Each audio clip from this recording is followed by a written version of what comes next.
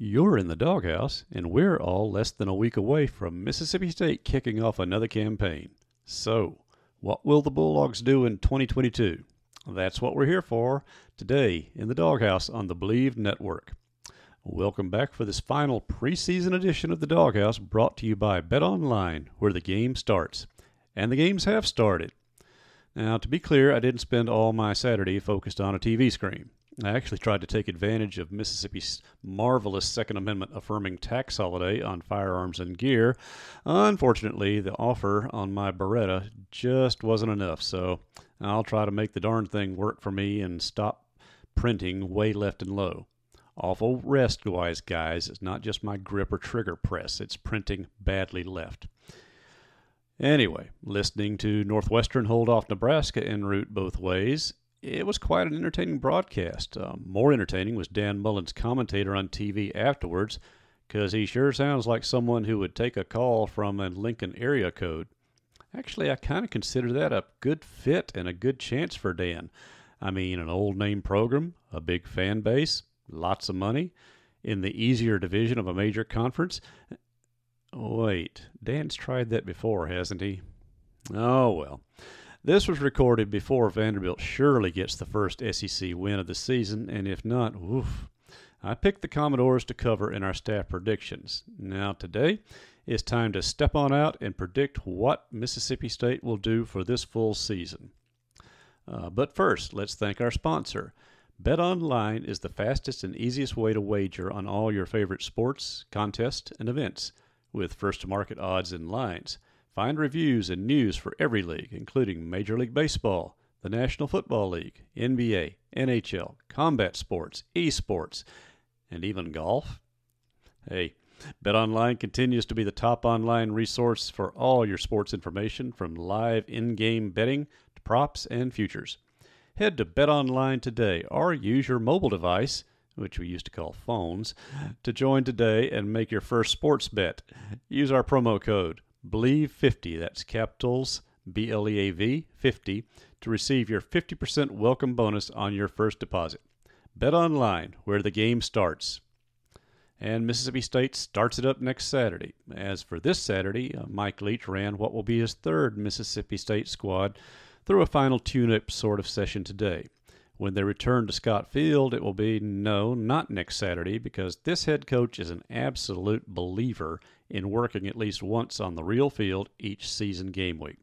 And never mind the time crunch that puts the field maintenance crew under. He still does it. So then a couple of days later, it's time to show up on Scott Field. It's time for the fans to show up at Davis-Wade Stadium. And I want to repeat something that Athletic Director John Cohen told me back in early spring when the schedule came out and it was announced that Mississippi State had drawn a 6 o'clock kickoff time. He said Mississippi State, not just the athletic department but the university, really went to the SEC and network partners begging for a daytime kickoff. And of course, you remember what happened a couple of years ago when they opened with Southern Miss at home and daytime heat. Yeah, I remember because I was dumb enough to wear a sport coat on the sideline that day. Won't make that mistake again for a while. And other such daytime situations. Mississippi State fans have begged, even demanded for years, to get a nighttime or at least evening kickoff for the first game of the season so they can go pester the Dove all afternoon. You've got your chance. As of Monday evening, when I talked to Cohen again, the story about facilities and the future of Scott Field, Davis-Wade Stadium, some of the updates already finishing up this year, the balconies, the new ribbon boards and scoreboard panels, as well as plans for the south end zone and additions and changes to the west side to make it easier seating for everyone. It's still on the website. But we talked Monday, and he said as of that time they're looking at probably a crowd based on advanced sales of 55,000 or so for a 61,000-seat facility. Plenty of time for more fans to buy as they check out the weather, check out the matchup, and just check out what we have to say about this Bulldog team.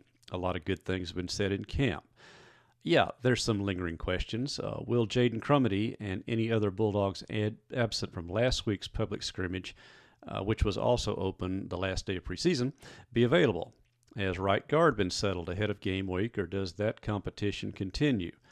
Who's going to be the 9th and 10th receivers in the Game 1 dress roster? Does Jalen Green keep his starting safety job over Corey Ellington, and does it matter? Will both play? And by the way, have the place kickers gotten the training camp misses out of their systems in time for making kicks that count? That's just some of the lingering questions after camp. We have not been able to watch the Bulldogs practice or scrimmage since a week ago Saturday. But let's be clear. 15 days of direct observation is, I suspect most, if not all, our SEC media peers will envy the degree of access allowed Mississippi State's media. Don't take it lightly, gang. You've had the full reporting about that, and we should get our media schedule for this coming week shortly. So thank you to Leach for letting us take care of that. Now look for the return of Rose Bowl and Uncle Dave talking what we learned this fall on Mondays and including most game days. As of now, I will be at all games except Arizona. Steve will be making the Arizona trip, probably solo from our team. Also, as for the site, look for a new feature this coming week. We're still working out some of the kinks, some of it due to my own techno ignorance. But the plan for the Dawghouse is to have former all-SEC Bulldog linebacker and just plain great guy Mario Hagan join me as co-host. We ran a test show over the weekend and found out what we did and did not work with the three-way audio link-up recording, and eventually hope to have video to go with it. Consider yourselves warned. And now, consider your following predictions a warning for entertainment use only. If any of you are reckless enough to take what I state about state and apply it towards sporting wagers, betonline.com if you must. Well, there's a reason why I write and talk about the team and don't set lines and such. It's called overthinking, which I am grossly guilty of in most cases. That said, what do I think about this team? Getting the main thing out of the way, I've said to several friends, including some Mississippi State athletic staff, since the first week into camp that, snap impression, this looks like a 9-win defense, a 7-win offense, and so that comes out to a rather neat average of 8-4. And that's what I'm coming down on. 8-4 is the record for the 22 Mississippi State Bulldogs, which also happens to mirror what the majority of you fans who've been posting on genespage.com have also come down on. 8 wins out of 12 chances. And to be fair, not a few of us would sign up for that sort of deal today, sight unseen. On this schedule, 8 wins would put Mississippi State in very good position for a Florida Bowl or perhaps the Texas Bowl. Okay, I'm not counting the Gasparilla Bowl in Tampa St. Pete as a Florida Bowl per se, if you want to be persnickety about it. Though, admittedly, I did enjoy that 2016 trip greatly. And by the way, speaking of bowls, have y'all checked out the new name for the Outback? What the heck is ReliaQuest? And now here Texas is sponsored by TaxAct, which doesn't sound nearly as much fun as Academy Sports. All right, I digress. The editor thinks 8 wins. So, who are the 8? Let's get the obvious out of the way and put Bowling Green and, yeah, I had to check it out myself and remind me that it was East Tennessee State. Let's put them in the W column. Those are automatics for any team worth a shoe contract, and if not that case this year, there's some other contracts that are going to be in danger. I'm not worried about that. Now, in the next group of probable wins. Yeah, I remember too very painfully well what happened in Memphis in the regular season last year. Parenthetically, I've managed to forget most of what happened in the postseason on that same field. Don't want to remember it. Still, my confidence level for this rematch with the Tigers is a lot higher just because this is a better Bulldog team than the one which still should have won last year.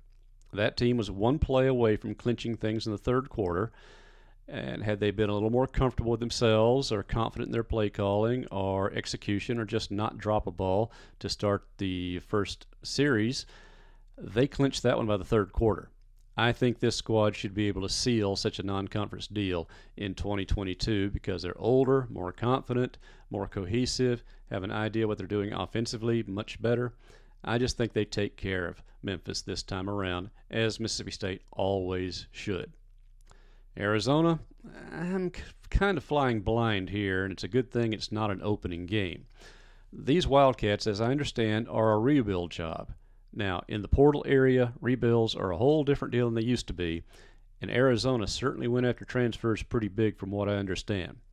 That said, it should take them time to get everyone in places, and they have to open at a San Diego State team next weekend, which is earning some pollster votes.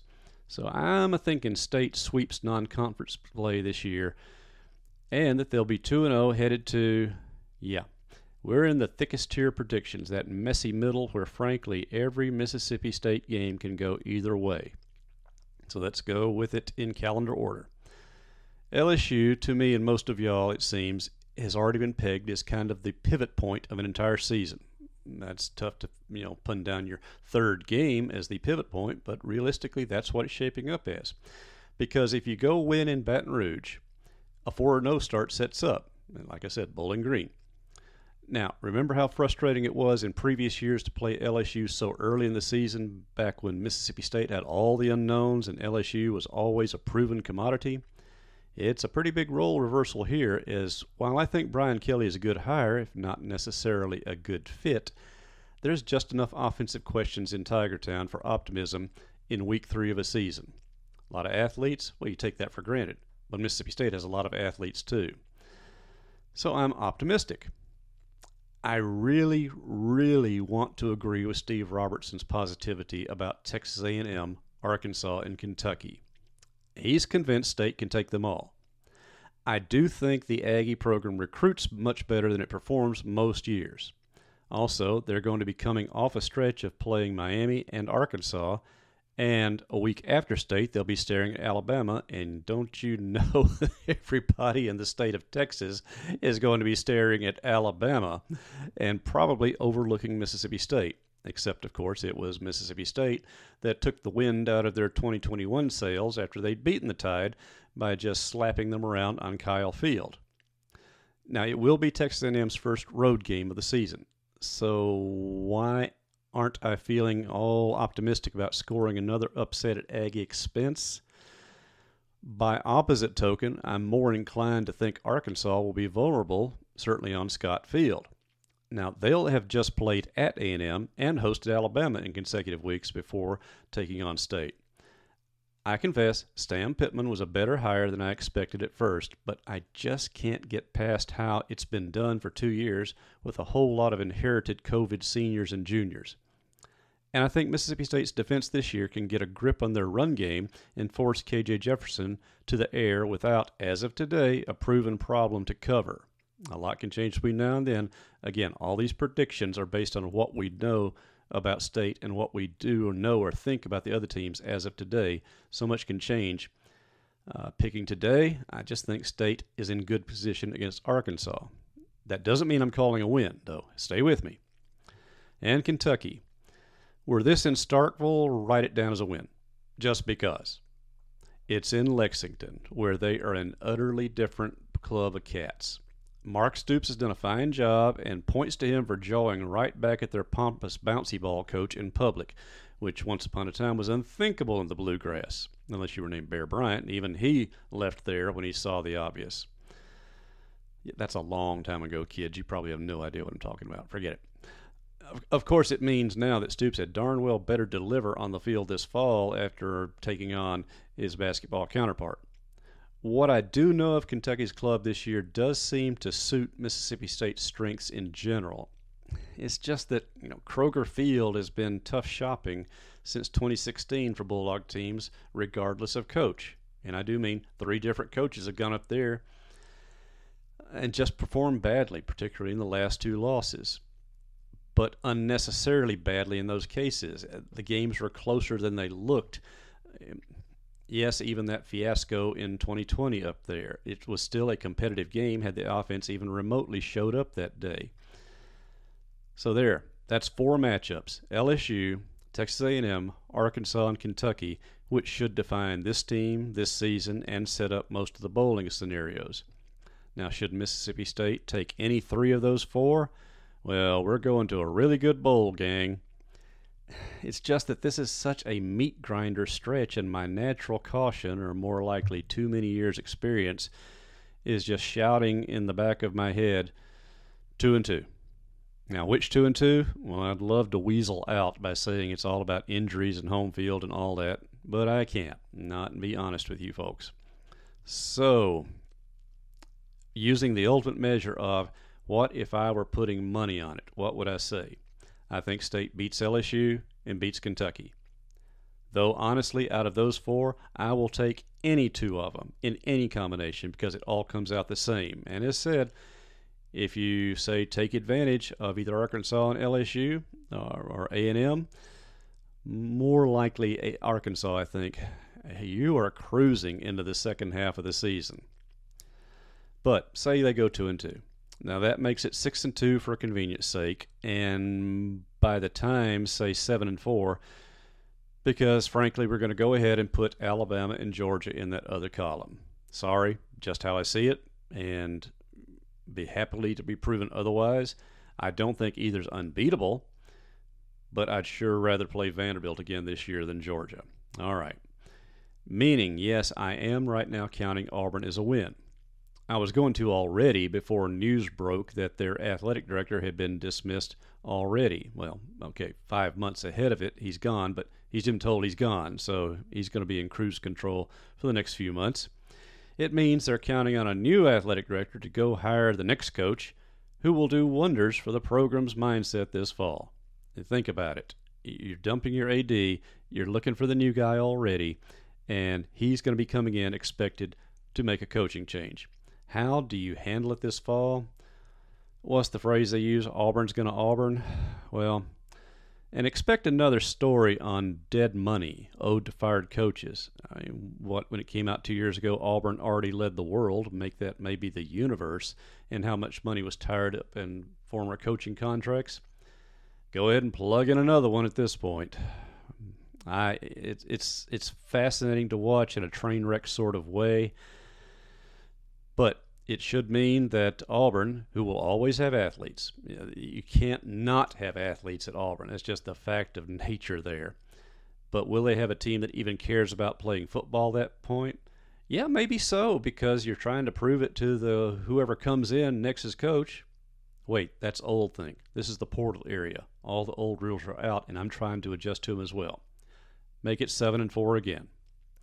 Which brings us to win number 8. Need the ask? You know, while I'm opposed to moving the Egg Bowl out of its season finale slot, this would be a darned fine year to play these particular Rebels on opening day with these particular Bulldogs. Who knows what either club is going to look like by Thanksgiving night. I do know that there's no way in August I'm about to call an L for an Egg Bowl. I haven't done that in a very long time, and fortunately, in 2016, I was wrong. Well, in 2003, I was right, but you get the idea. Just so much can happen between now and the last game of a season, but here in August, I'm going to go ahead and call it as a win just because. So there you have it, my utterly unofficial and absolutely speculative predictions for 2022. Mississippi State goes 8-4. Which bowl does that put them in? Well, I've done a little looking at the bowl pecking order this year, and besides the funky names that some of them are coming up with now, 8-4. I tend to think that probably puts you in Jacksonville again. And by the way, for those who made the trip in 2017 and saw the sad state of affairs down by the riverside, that was already being addressed. I'm told it's a much nicer, cleaner downtown now, so maybe it's back to what it was in 2010 when maybe the second most fun bowl I ever attended happened. Actually, it was the most fun bowl week period I ever attended in 2010. Best bowl is still the 2000 Snow Bowl, which I was telling Kathy about the other night, and she said, "Snow in Shreveport?" I said, "Yeah, I had to be there." I was, and I survived getting back, like did some of you. But that's 22 years ago.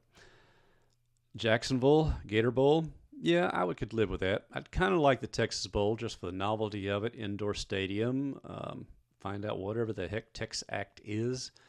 Now, 9-4, we're thinking the new, what was that sponsor again? Oh, I still call it the Outback Bowl. Well, out there in Tampa Town, and chance for State to make up good on what they should have done in 2018 down there. But that's why we call it predictions.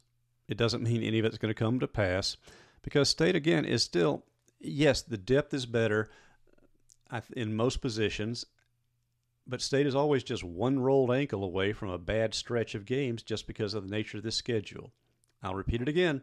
If this were the 2022 team playing the 2021 schedule with the expected improvement in the kicking game, a much saltier defense, and an offense that, yes, we're going to miss Charles Cross. No way around it. The offensive line misses Charles Cross, and the right side of the line is still a work in progress trying to figure out who fits best there. But the cohesion between Will Rogers and his receivers, two proven running backs, and a third guy who's coming on strong in Simeon Price, a better understanding of the offense, and just seems to me in the scrimmages and the practices we were able to watch, not just more cohesion, but more confidence, more snap to the offense. Yes, the first scrimmage looked bad statistically, but it was closer to being productive than the numbers showed. You just saw that this defense is really, really good out there before they started taking a few injury hits. And again, if you can hold Crumity out until the LSU game, fine, you can do it. I think Emmanuel Forbes will be fine for opening week as well. I just feel that Zach Arnett's unit is ready to go into the season full steam, almost in mid-season form already, and certainly deeper, stronger, faster, and much more confident. Far improved safety play, good coverage, lots of depth on the front line to repeatedly rush the passer with and create turnovers and set up this offense for better field position. Do that, Will Rogers delivers, Massimo Biscardi makes his field goals, punting and the coverage does their job, make a break or two in the kicking game, and this team is entirely capable of 9 wins. And with injuries, with chaos otherwise, with some wild-eyed predictors out there have even suggested double-digit potential. I'm a little more hesitant because that's gets into the wishful thinking area of what if some breaks go the right way.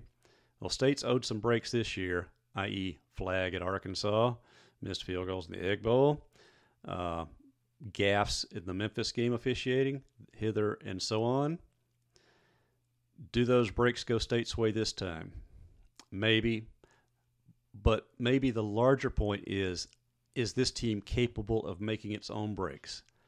From what I have seen firsthand in practice and talking to the players, talking to the coaches, talking to my own peers, and talking to people who know much more about football than most of us ever can, this is a pretty good Mississippi State team playing a really, really tough schedule. But I don't think it's going to fall into the case of better team, worse record. I don't think so. I think it's going to be better team, better record in 2022, that the investment in Mike Leach as head coach to transform the offense into something utterly unlike anything ever done at Mississippi State in modern memory, this is the year it pays off. This is the year it has to pay off because the pressure is now on. The COVID year, yes, it totally disrupted the program beyond any recognition, and I will always insist that had they been allowed to practice in spring, that offense would already be months ahead of the development curve than they were by the end of 2020. But all that's in the past now. Excuses are gone. The personnel's in place. The roster's been rebuilt in your own image. So now it's time to go out and even against a tougher schedule and against a bunch of teams that all have weaknesses but all have strengths in the SEC, and certainly in the Western Division once you get past those guys across the line in Tuscaloosa. You write your own fate this season. This should not be a year where you depend on luck or breaks. This team should be good enough to go out and make its own breaks. So that's our predictions for this preseason. 8-4. Write it down if you dare. Well, I just wrote it down because I had to write a script here, and it will be inscribed forever to be thrown back in my face once the season's over or during the process. But that's what we're used to, and that's why we get paid the modest bucks we do to be your editor here at Gene's Page, Dog's Bite, and in the Dawghouse, which is sponsored by Bet Online, where the game starts. I'm your host, David Murray. Good to talk to you, and stay tuned next week because we're going to go into a multi-podcasting schedule once the season's in action. Again, tune into Gene's Page on Monday post Mike Leach's press conference. Yes, he's notoriously late for those things, but eventually he'll show up to media. Steve and I will be talking about what he said, what we think he said, what we believe he said, We'll be going through other material as well, see who we get to talk to as far as players and coaches in the coming up week. And then let's go play football on Scott Field this coming Saturday evening. And we'll talk about it again here in the Dawghouse on the Believe Network.